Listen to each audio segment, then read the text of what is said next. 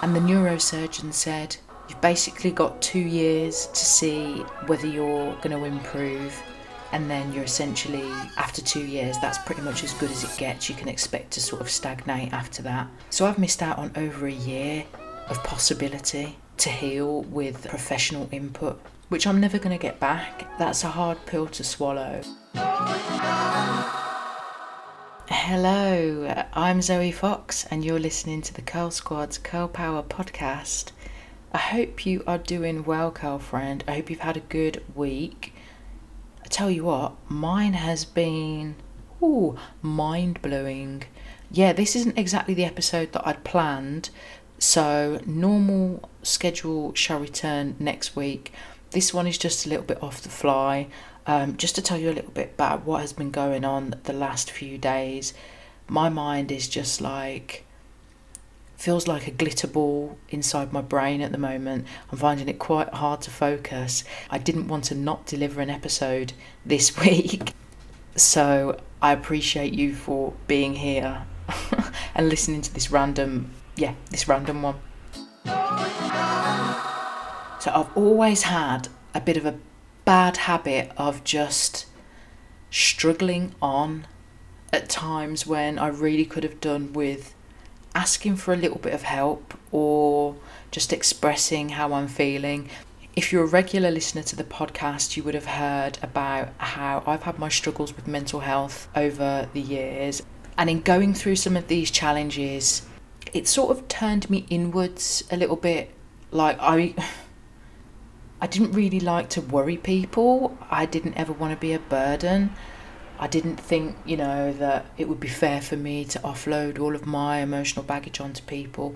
So I just used to suck it up. And I suppose pride was a great aspect in a lot of that as well, which is just ridiculous because let me tell you, pride gets you nowhere. It really does. And it's like I've always tried to put a smile on things, and yeah, much pain has been hidden behind many of those smiles, I can assure you. But this time it's different. It's not just me. I'm a mother now and I've got a little human that I'm responsible for. Being strong and proud is not helpful for her. And being strong and proud is not helpful for my husband, because the last year has been a real challenge. If you're listening to the podcast for the first time, I sustained a spinal cord injury last year. There's another episode that I recorded in the earlier stages of this podcast that will tell you all about that if you want to go and check that out. But the last year, coming out of hospital and then into a global pandemic has just been, it's been an experience. Let's put it that way. Being isolated from our support network, I haven't been able to access the rehabilitation support that I need to help me to build back up my life after this spinal cord injury. We've been here trying to do the best we can with a 2-year-old. It's been a lot. I owe so much to my husband and his incredible support, and to my family as well, who have just been incredible. But sometimes things are bigger than just you. Do you know what I mean? Sometimes it takes a village and a community to come together to help to uplift people when they're going through, the hard times. And there's so much negativity in the press.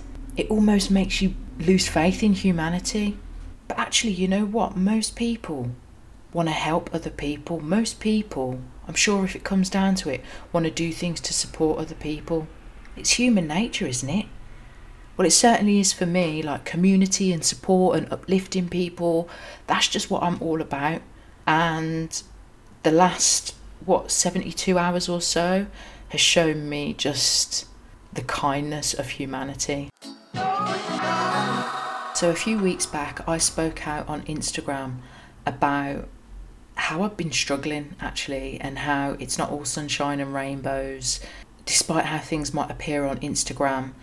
Living with a spinal cord injury is hard. It's a challenge. There's lots of things that come with it. You're dealing with pain, you're dealing with altered sensation, impacted mobility, bladder issues, bowel issues, not forgetting the psychological impacts and the fatigue. So I just wanted to do a little bit to be transparent about that. So I spoke a little bit about it in my Instagram stories. And off the back of that, I had a couple of conversations with people. One of those being my wonderful friend Ricky. She is, she's incredible. I spoke to her about how I was feeling and how hard things were, and she was like, you don't have to do this alone. Like, we're going to set up a GoFundMe. There's people that want to help you. And I was a bit like, oh, I don't know about that. I don't know if I'm entirely comfortable with that. Again, the pride kicks in, doesn't it? So the GoFundMe was set up, and it's set up to help me to access some of the treatment that I need privately that I haven't been able to access via the NHS. So stuff like physio, acupuncture, hyperbaric chamber therapy, a gait assessment, a mobility scooter, orthopaedic chair. Basically, several goals were set up to help me to access things that are just going to help my life to be easier and to give me half a chance of healing. Like, I've missed out on a whole year of vital rehabilitation time. And the neurosurgeon said, you've basically got 2 years to see whether you're going to improve. And then you're essentially, after 2 years, that's pretty much as good as it gets. You can expect to sort of stagnate after that. So I've missed out on over a year of possibility to heal with professional input, which I'm never going to get back. And that's a hard pill to swallow. But what's happened now in the setting up of this GoFundMe is that funds have been made available to me for me to be able to access this treatment finally, and I'm so blown away. So before the injury happened, I'm self-employed project manager. My husband, he works in the music business, which has obviously been decimated with COVID and the impact of that on the entertainment industry. So my projects had to move on, so I lost my income, and it just meant that accessing private treatment was just not even an option. And it just makes me really sad, actually, that there's going to be so many people out there that are in similar situations. They've been let down, unfortunately, by the NHS, and I love the NHS. The NHS has saved me from becoming paralysed, and it's helped me on so many occasions. And this is by no means a dig at the NHS. It's just a consequence, isn't it, of the time that we're living in with COVID and the impact of that on everything and everyone.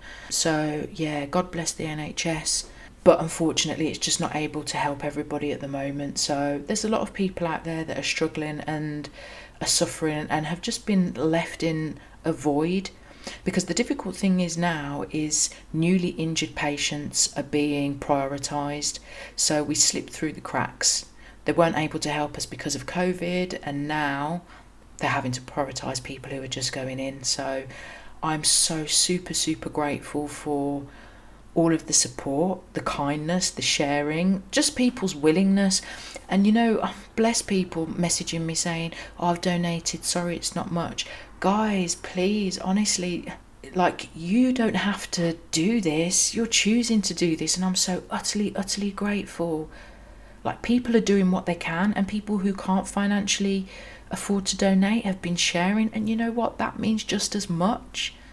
So I'm just totally blown away by the kindness of people. Speaking on the subject of the goodness of humanity, one of my friends on Instagram, who I've never actually even met in person, only through Instagram, took it upon herself to go out, look into my injury. She managed to find a charity that helps to provide physio scholarships for people with spinal cord injuries, and she connected me with them, who then went on to give me a scholarship which pays for 3 lots of 2-hour specialist neurological physio sessions, and that is the Rupri Spinal Trust. And guys, I can't tell you how much of a lifeline this has been. So after over a whole year of not having anybody look at my physical state because of COVID, not one single piece of physio or assessment, the Rupri Spinal Trust funded me to attend a session on Friday. So I had my very first physio session on Friday, and you know what? I've got a whole new restored hope and faith about the future now and the possibilities for my healing.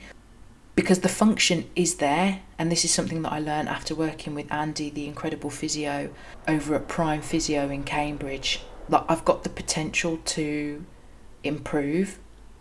It's a long journey ahead and I need to know how to do it, but it's possible. So again, there's a whole year that I've lost where I could have been working on improving my mobility and my strength, but it is possible.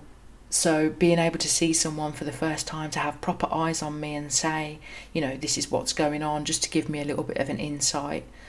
Yeah, I'm totally over the moon, totally overwhelmed and just invigorated. I've got a new lease of life. The future looks a lot brighter than it did this time last week. And yeah, it's all down to the goodness and the kindness of people. So don't allow the media to fool you. There's a lot of good people out there that want to do good for other people too. And I don't know about you, I like to look for the good in humanity, and I'm seeing it in an absolute abundance at the moment. So thank you for listening. If you would like to check out the GoFundMe, I'll put a link in the show notes. You can also find my personal page over on Instagram at zoe.e.fox, and you'll see a little bit about my journey there. Or you can come along and follow us at The Curl Squad, which is the home of the podcast. So that's at The Curl Squad on Instagram, at The Curl Squad on Facebook and Twitter too.